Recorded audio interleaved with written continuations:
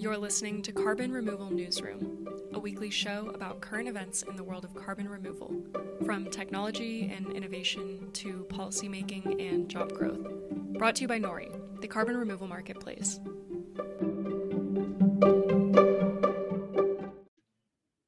Hello, everybody, and welcome to the March 3rd Science episode of Carbon Removal Newsroom. This week, Jane is not joining us. She'll be on hiatus for a few months with a personal family stuff. So I am joined today by John Dees, a PhD candidate at UC Berkeley's Energy and Resources Group, and also a senior science analyst at Carbon Direct Incorporated. John, thank you for coming today. Thank you for inviting me. This is a great opportunity. I'm glad to be here. And Bodhi Cabello, did I say that right? I forgot to ask before we started recording. Close. It's Caballo. Caballo. Thank you. Yeah. Bodhi Caballo, PhD candidate also at UC Berkeley's Energy and Resources Group, and also a science advisor at Carbon Direct Incorporated. And he's joining us from Italy. So Bodhi, thanks so much for being here today. Of course, really happy to be here. I'm going to be playing John's sidekick today because it's late and John is much more experienced at this stuff, but looking forward to the conversation. Yeah, I'm looking forward to hearing both of your perspectives. And as always, I'm Radhika Bulgakar, head of supply and methodology here at Nori. So earlier this week, Bodhi, you and your Carbon Direct colleague, Alex, oh my gosh, another hard name, Dalganow. I mean, I'm hardly one to complain about hard names. I have one too. I should know better. Penned a really interesting blog post titled "Accounting for Short-Term Durability in Carbon Offsetting." And so I was hoping that maybe you could give our listeners a bit of an overview of what your blog post said and your recommendation in that post. For sure, yeah. It's fortuitous timing that we're having this this podcast interview today because we just published it on Monday. And for the record, John Dees was also very involved in the writing of that, or in the thought process of that. Alex and I were the writers, though. So the kind of core question that we were looking at in this blog post is a lot of carbon removal solutions are they have short-term carbon storage. So if you think about planting trees or storing carbon in soils, that doesn't last forever. Unlike, say, something like direct air capture with CCS, where you're putting it underground and functionally storing it for thousands of years, or mineralization. And when we're talking about carbon offsets to be effective basically have to be forever. You can think about, like, if I buy a 30-year carbon credit today, in 30 years, when that carbon credit is up, I'm re-emitting carbon emissions in 30 years. So I'm delaying my emissions for 30 years, but I'm not actually completely offsetting my carbon emissions. So this is kind of it's kind of a complexity in carbon offsetting, and we don't really have good agreed upon frameworks for how to account for that variability in how long carbon is stored. And it's important because, in an ideal world, every carbon offset is 1 ton of carbon permanently stored. And so you have no re-emission event. But in reality, we have a lot of really good solutions, especially nature-based solutions that don't have that quality of storing carbon forever. And so we have to figure out ways that we can effectively integrate those short-term storage solutions, like nature-based solutions, into carbon offsetting frameworks. So that's kind of the high level of the goal we were trying to achieve. Let's see. So the kind of the core question is, I think we can all agree that short-term carbon storage has value. Nature-based solutions have value. For starters, there have been tons of papers that have shown that that we can get gigatons of carbon removal through things like forestation, or things like improved forest management, or storing more carbon in soils. And so how can we actually unlock that in a carbon offsetting framework? So, sorry, it's a long blog post, so I'm trying to hit the important points and set up the scaffolding for it. So fundamentally, though, we have to answer the question of how much do we actually value that time? What is the time value of storing the carbon? And the answer to that question depends on two things, really. It depends on, most importantly, how you use that short-term storage. And we developed a framework that encompasses what we're going to be talking about today, and encompasses 10-year accounting, which we call, basically there's two approaches to using the short-term credits. There's vertical stacking and horizontal stacking. So if you imagine like a block of your 1 ton of carbon emission laid on a timeline, and that carbon emission lasts forever, essentially. One way to offset that carbon emission forever is to buy a 20-year credit today. And then in 20 years, when that carbon credit is up, you buy another carbon credit. And then when that credit is up, you buy another one. Alternatively, in 20 years, you could buy a permanent carbon credit. Say maybe direct air capture has scaled up effectively. And so it's cheaper, or it's more widely available.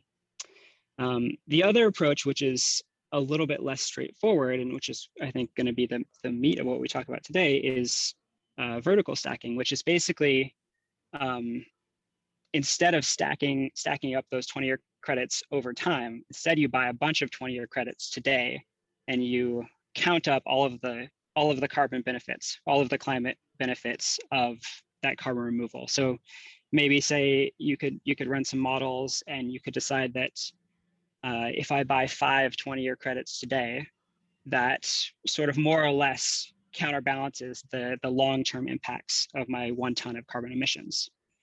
So these are both potentially valid approaches, and they're both ways of integrating these short-term credits. And I think that we're in an exciting time, because we're just at the beginning of a rich conversation of, well, not the beginning. It's been around for quite some time, actually, but I think we're at we're restarting a rich conversation on how to talk about the time value of carbon storage, especially in the context of carbon offsetting. Yeah. So that was kind of a high level. Yeah. Thank you, Bodhi. I appreciate that. I was going to ask John, because as Bodhi mentioned earlier, he's been involved in this area for a long time, or relatively. I don't think anyone's been in carbon removal for too long, really.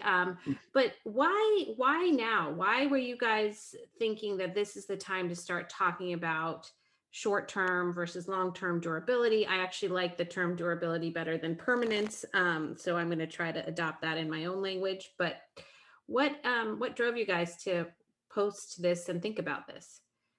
Sure. So as Bodhi pointed out, this conversation is at least 20 years old. And as we're starting to see some of the conversation pop up around this, folks that were involved in this 20 years ago, I've started to see, pop up on LinkedIn and other places, get really excited that this conversation that was pretty active at one time and sort of went to sleep has made its way back. And I think the reason is that, we're seeing carbon markets are scaling like exponentially, and we see tons of firms out here that have made net zero pledges. Nations have made net zero pledges, and everybody's scrambling around trying to figure out where these, if they can't directly mitigate their emissions right away, how they might purchase offsets, whether in a voluntary or regulated market, to deal with their emissions until they can. But we're sort of at this point now where it's growing so fast that the rules are being made now. There's a lot of, with, the most recent, work on the Paris Accord, that these rules are starting to be put in place. These voluntary markets have been around for a while, but there's a lot of focus and attention on what the rules are going to be like going into the future. And so now is sort of the time to figure out how this stuff is going to work, because after this, gains enough momentum and the markets reach a certain size, there's a degree of lock-in that occurs. So it was sort of the moment to figure this out, and we finally reached a critical mass, I think, of people participating in these markets that we have to figure it out.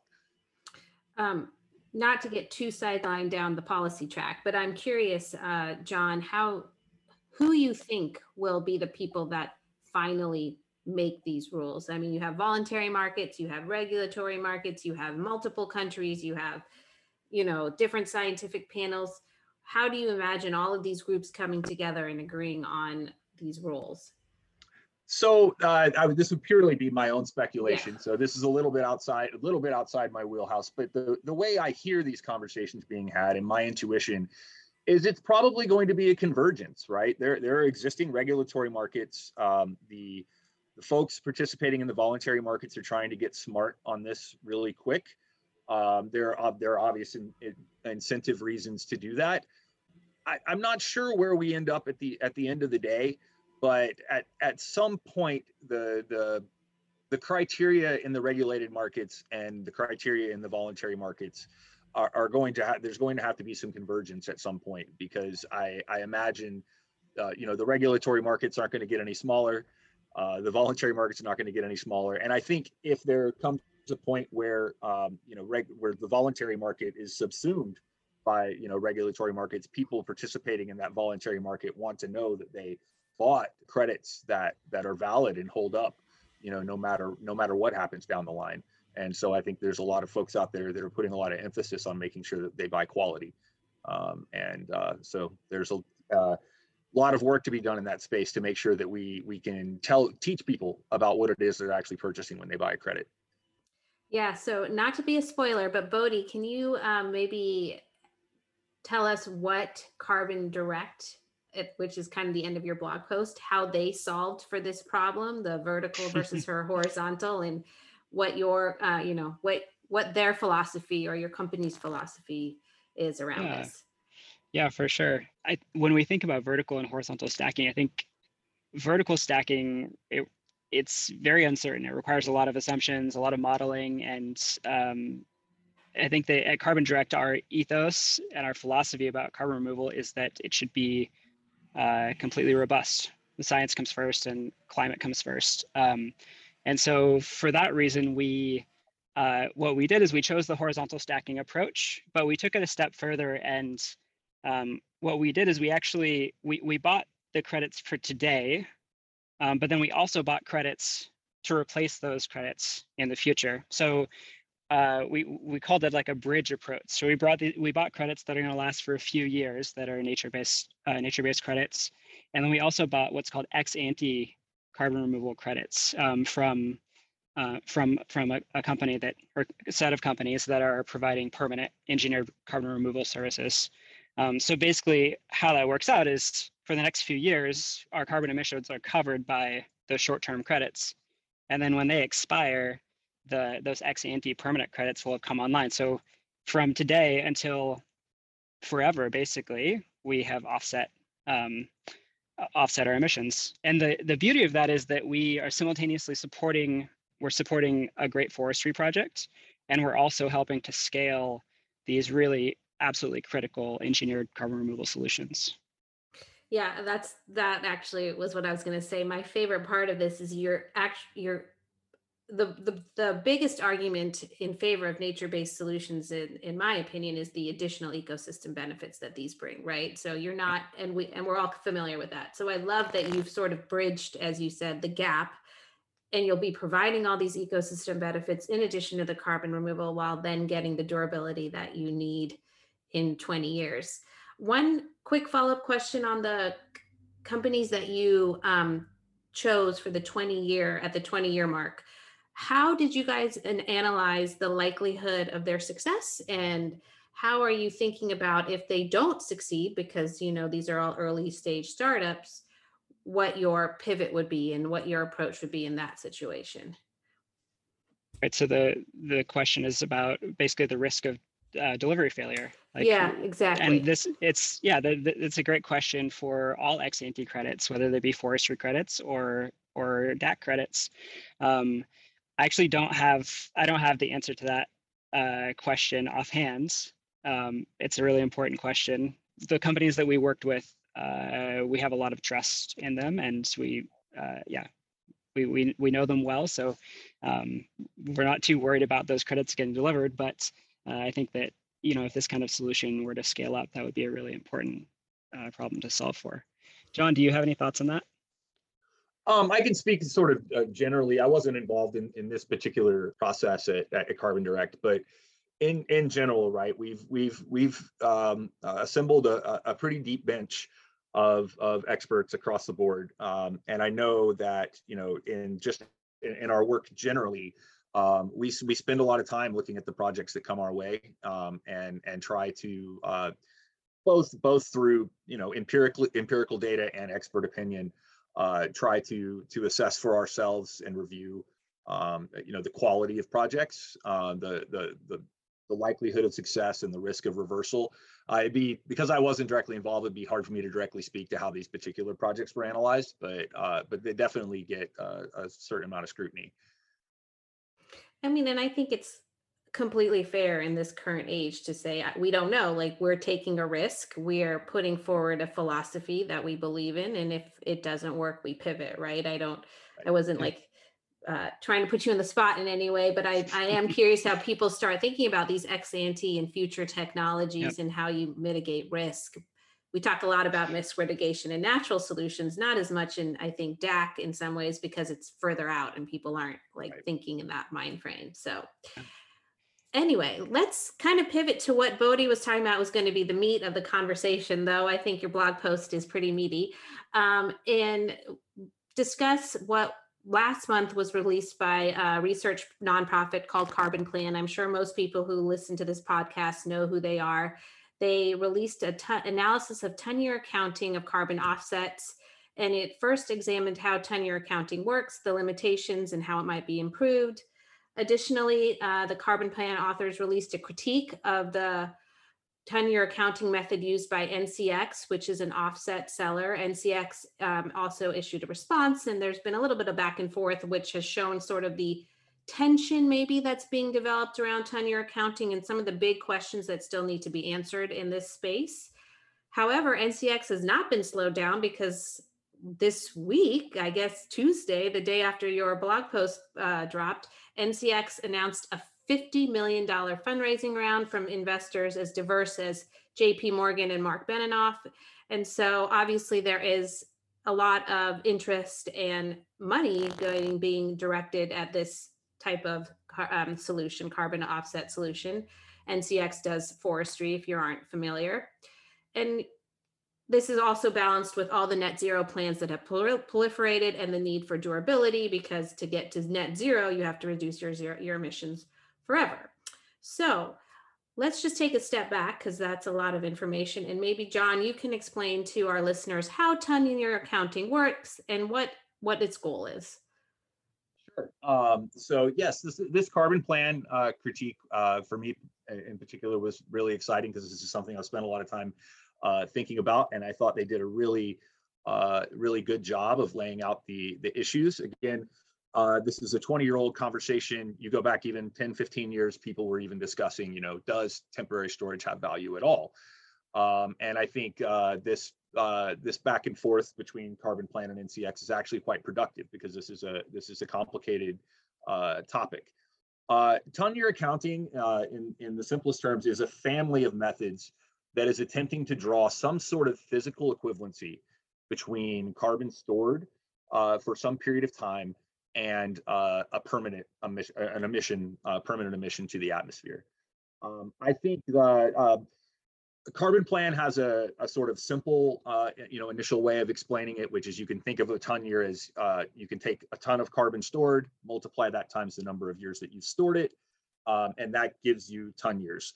But I think conceptually a more useful way to think about it is really a ton year is a measure of impact. So if you think about the radiative forcing, which is essentially the change in the amount of outgoing infrared thermal energy in the atmosphere that is caused by CO2 being put into the atmosphere, which is what causes the warming, that is caused by a ton of CO2 released into the atmosphere in the first year that it's in the atmosphere. That is what we would call a ton year. So initially in that first year, you put a ton into the atmosphere, you've trapped some additional energy in the atmosphere. Now in each subsequent year that ton is in each subsequent year after the first year, CO2 is taken up by natural processes, land sinks, the ocean sink. So in each subsequent year, its quote impact or radiative forcing effect is going to be less than it was in the first year that it was released. So you can choose an arbitrary time horizon, say 100 years. You release a ton of CO2 into the atmosphere. In year one, it produces a ton year of impact. In each subsequent year, it produces less than a ton year of impact. Till you get out to your 100-year mark, it's going to be roughly half the impact in that year.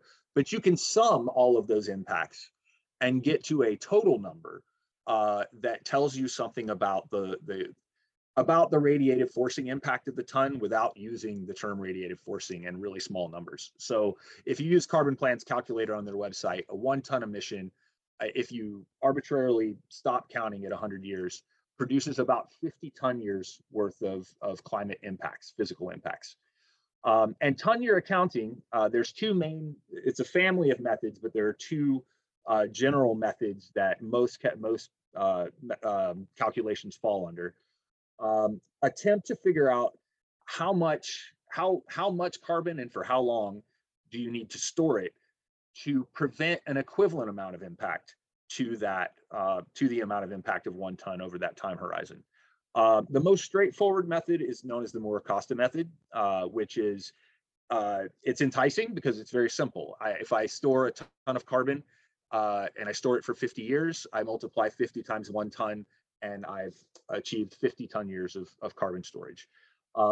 There's already a problem there, and I'll loop back to that, but which Carbon Plan points out. The other method that is, I think, Carbon Plan made the point, which I think was spot on, that is a more physically correct is the Leshoff method, which essentially treats, if I store a ton of carbon for 50 years, it treats it as a delayed emission. So what happens in that case is that rather than taking tons and multiplying it times years stored, you remove a ton of carbon from the atmosphere, store it for 50 years, and in year 51, it becomes a new emission. And the impacts now happen in year 51. You sum the impacts from year 51 to 100, and that is the harm that was caused. But the actual ton year benefit is the impact for the remaining 50 years that got pushed out past the time horizon. If I'm trying to hopefully do this in a way that people can kind of visualize, what you've essentially done is you've taken you could choose 100 years as your arbitrary time horizon, you could choose 20, you could choose 50, but essentially you've taken that impact curve from the 1 ton emission and you've slid it forward in time, and some portion of those impacts are now beyond the time horizon and they're ignored. And that is what you would count as your ton year benefit for storage, which in terms of the way we think about things in climate modeling space is more physically appropriate in terms of the benefits that actually accrue from temporary storage. You were going to loop back to one thing from the first description. So do you want to touch on that really quickly before we move on? Sure. So one of the things that Carbon Plan points out, which I thought was really helpful, and I very much encourage people to go over there and play around with their calculator, is that, so I stated that if under the Moore-Acosta method, if you store a ton for 50 years, you would have 50 ton years of credit, right? We also stated that 1 ton year of emissions add out to 100 years is about 50 ton years of harm.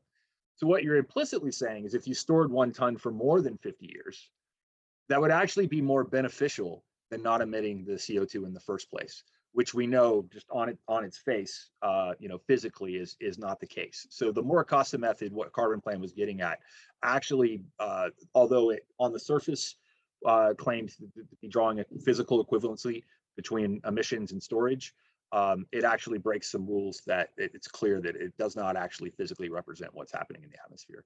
And the reason for that is that CO2 in the atmosphere is decaying and CO2 in storage is not.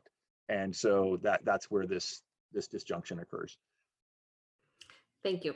That was very helpful. And this is very complex thought process to get your brain sometimes wrapped around. So like John said, definitely check out the Carbon Plan website and play around with their calculators to visualize it a little bit better potentially. So Bodhi, just generically, how prevalent are these types of ton year accounting methods within the global markets for offsets, for carbon removal offsets? Yeah, it's really interesting to me actually because like John said, we've been talking about ton year accounting for like 20 years, but there's actually very there are scant examples in the carbon market of projects that are actually applying this. You mentioned Natural Capital Exchange, NCX, and to my knowledge, that's actually the only example that I can think of off the top of my head that's trying to apply tenure accounting. It's entirely possible that some projects have tried in the past, but this is, I think in a way, it's a product of necessity. NCX is innovating, really. They're pushing improved forest management in really innovative ways, which I admire. One of those is that they are decreasing the amount of time that landowners have to sign up. So landowners sign up for a year. They have to defer harvest for a year, which is essentially, it unlocks a lot of participants that were excluded by improved forest management projects in the past that required typically either 40 years of commitment or 100 years of commitment. So they, by doing this, they're creating these 1-year credits, and we sort of as a carbon offsets community, we've said that 30 years is okay and 100 years is okay, but 1 year is kind of radical. So they've really been pushing this tenure accounting approach, and I think have been a major driver in opening the conversation back up. Another example, which I think was partially born out of what NCX is trying to do, is the offset registry Verra is now developing a tenure accounting protocol, and they've released a public draft that's open for comments now. They have a fairly simple and conservative approach, which is basically they are just using a 1 to 100 equivalency factor. So 1 ton year, or 1 ton of carbon storage is 100 tons of carbon storage is equal to 1 year of carbon stored forever, or for 100 years in reality. And so those are the two main examples. With the Verra protocol, I'm not sure who's actually going to use that, because the economics actually work out. I think in most cases, the economics work out pretty poorly. You could imagine like a 30-year project. If you do the math, it's going to be a lot more beneficial to just sell that as a permanent credit rather than 30 ton years of credit. I think sort of like the dirty secret of offsets markets today, though, is that we really don't have any explicit accounting for the time value of carbon storage. So nobody's using tenure accounting, and I think NCX is getting a lot of heat for pushing this conversation. But the reality is, like, you can go on the carbon market today and you can put a 10-year soils project and a 1,000-year mineralization project in the same basket, and they're both just labeled a ton of CO2e. And in a lot of cases, the buyer doesn't even know the difference between the two unless they do some digging. So I think that, I'm glad that the conversation is happening now, because it feels like it's kind of been ignored. Yeah, I mean, I kind of smirked when you talked about that, because sometimes I wonder if this is just a simple, I mean, I know it's not a simple answer, but like there's just a huge transparency question that's also being not acknowledged in the conversation as much. Like, maybe this is just that people it shouldn't get so complicated, but it should be that 1 year is worth this much and 100 years is worth this much. And if buyers understood that, they could properly value the carbon removal credit. And maybe that's what we should be also talking about more broadly. And I'm happy that NCX is kind of pushing the conversation, like you said, because I think it's important. So, moving on, though, because we have a lot more to talk about, and I want to make sure we kind of capture some other thoughts that came out of that carbon plan analysis. So the carbon plan analysis, was applying the 2 different tenure accounting methods that John just described. And one of the interesting things was that, some projects could produce significantly different offset quantities for the same project. And this is where I think, transparency only has its limitations, right? Because this is where the science and and the accounting really do meet the road. So when extrapolated to the size of the world's voluntary carbon markets, this discrepancy could be huge. And so does it make it impossible to compare two corporate climate plans if each of the each of the companies is purchasing offsets that are derived with totally different calculations? And so is the answer here to force people to give us their calculations and maybe back to transparency? I don't know. Yeah. What do you guys think? I think you're absolutely right that transparency is key here, and transparency is exactly what we don't have in the current market. Like we just said, like, you can put a 10-year project and a 1,000-year project in the same basket without really even knowing the difference in terms of the climate impact. This was kind of the challenge that we were trying to get at in our blog post, is working towards a transparent framework for accounting for these different methods. And we talked about horizontal stacking, which is just basically renting credits over time. It's very transparent. It's very straightforward.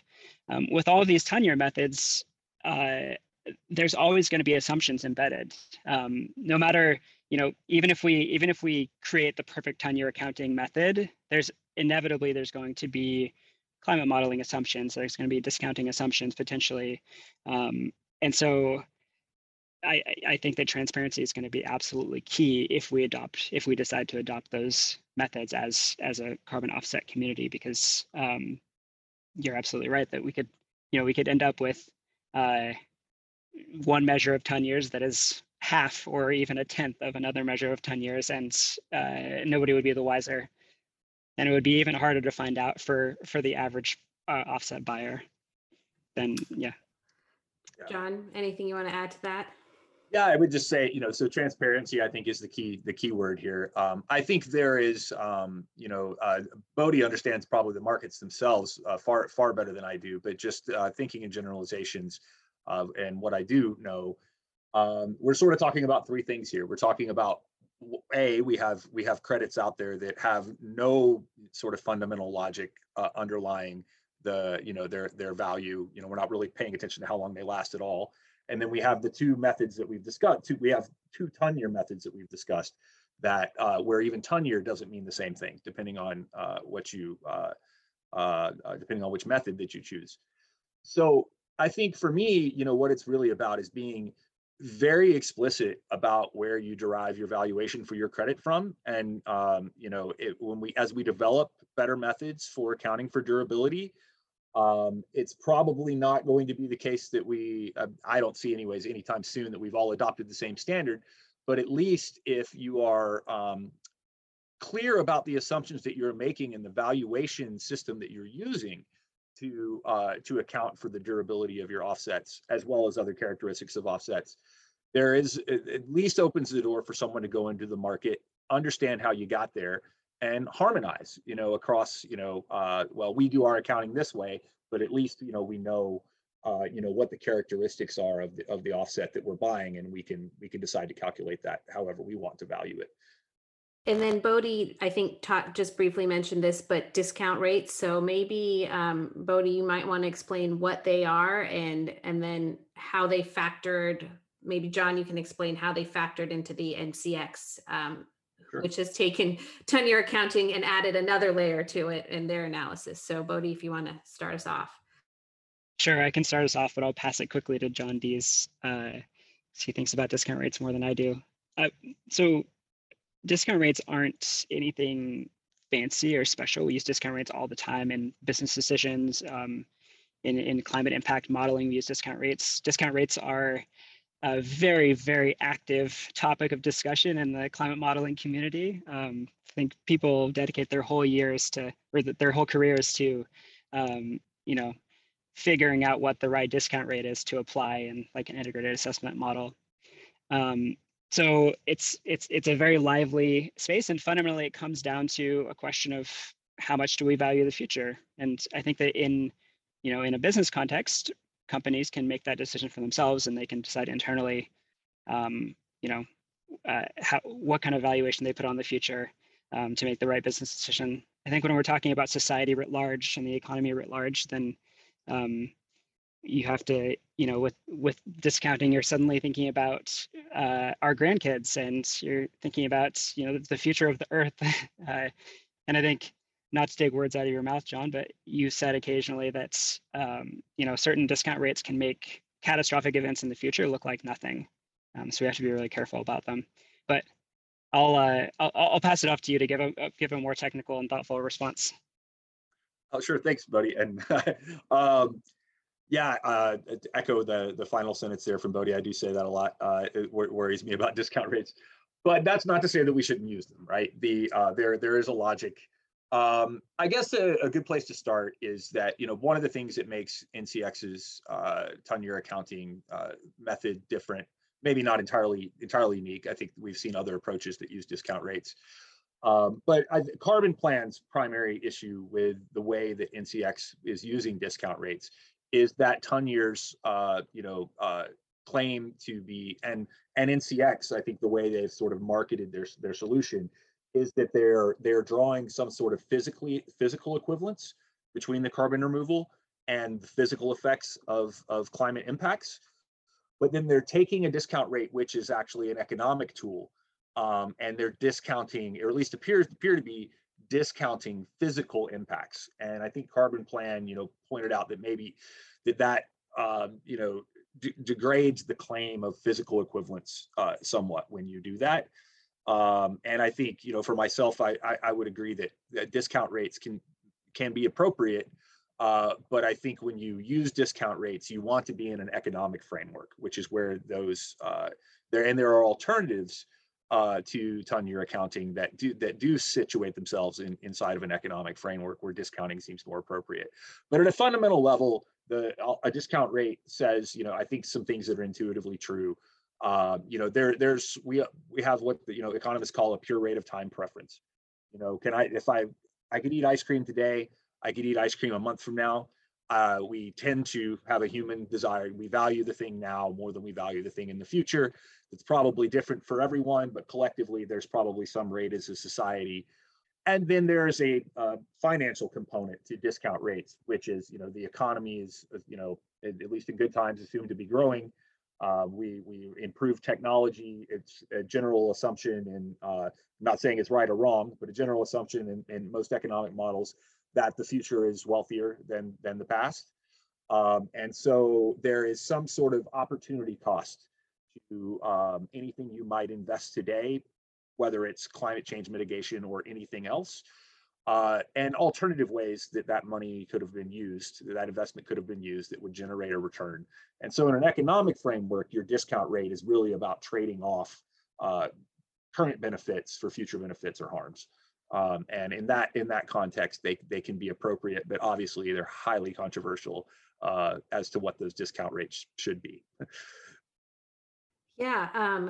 So I'm going to wrap up with this final question for you both. And this is, I feel like we've only scratched the surface, and there's so much more to talk about, and so much more for at least me and my brain to absorb and understand. But I was wondering if you found the NCX response, and I'll ask both of you, Liz, like I said, to be compelling, that this is an economic, I think it boiled down to this is an economic issue, not just a physical issue. And so we have to be able to translate this to an economic credit, if you will, or economic problem. And so, John, did you find that compelling? And Bodhi, I'll end with you and ask you the same question. Yes and no. So I think I personally agree with, I think it's about framing, right? So as long as I think if you use economic tools like discount rates, then you most likely should be employing an entire economic framework, which is sort of the world that we end up in when we calculate things like the social cost of carbon. We use integrated assessment models that couple climate impacts to economic damages, which arguably we care about temperature rise, but ultimately the way that translates to humans is in terms of impacts, and in economics, we translate those into dollars. And in that space, when you're explicitly using an economic framework, discount rates make a lot more sense. I think that Carbon Plan maybe has a point that using this without explicitly going into the economic realm. It's sort of like we're shoehorning a physical equivalence together with an economic tool. And inherent, I think Carbon Plan was pretty clear about this, and it probably fits well with what my thinking on it as well. It's not really an issue with the discount rate per se, so much as how we're framing it, especially when we're using the terminology of physical equivalence, because really discount rates are you can't really discount a physical process. You can discount impacts from physical processes, and I think that. And I think NCX is, at least from what I can tell in their response, is really open to these types of critiques and is really thinking their way through it. Yeah, that was sort of my main takeaway. They've nudged in the past and moved to different assumptions based on feedback, critique, and conversation. So I really estimate that this is all in goodwill. It just it's complicated. Yeah, couldn't have said it better myself, John. And I think I would come back to the issue of transparency. Like, fundamentally, short-term storage has value. That's that is certainly true. Even if it's for 1 year, there's some value in that. But the fundamental challenge is we have to figure out, and we have to agree as a community what that value is and how we can transparently articulate that value in the context of carbon offsetting. And I think that's, I don't think it's not easy. That's why we haven't figured it out to date. And we're just starting to talk about it now after, 20 years people have been publishing papers on this stuff. We're starting to talk about it again. But personally, I think I'm excited that this conversation is going forward because frankly, we need all the carbon removal we can get, right? If we're gonna, like the IPCC working group 2 report just came out, and like we're in climate change. We don't have a lot of time to, to just sit around waiting for solutions to develop. And so I think to me, it kind of feels like all hands on deck. So we need the short-term solutions as well as the long-term solutions, but that's not going to work unless we have clear frameworks to articulate the value of those short-term solutions. So I'm looking forward to see what comes out of this conversation in the coming months and years, hopefully months. Yeah, I couldn't agree with you more, Bodhi, that it's all hands on deck. Let's throw what we can at the wall, see what sticks, see what works, and all of these solutions have value inherently in them.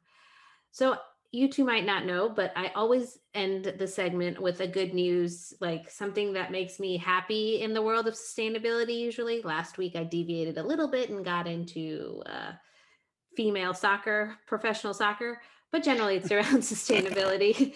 And so I will end the session today just talking about the fact that Guinness has launched a huge initiative with Irish brewers of barley to try to reduce the volume of CO2 generated by the production of the crop. Of course, it's near and dear to my heart because Nori is launched in soil ag. So seeing other companies and other places in the world adopt regenerative agriculture practices is fantastic. Really excited to see the amount of support that both the government of Ireland and a big major brand within Ireland is putting forward to produce a nature-based solution. And so just want to give a shout out to Guinness and the rest of Ireland for some pretty creative and innovative work. With that, John, Bodhi, thank you both for being with us. Bodhi, particularly since it's kind of late in Italy right now. I really appreciate it. And hopefully you guys can join us again in the future. Would love that. Thank you so much. Thanks so much. It's been a pleasure.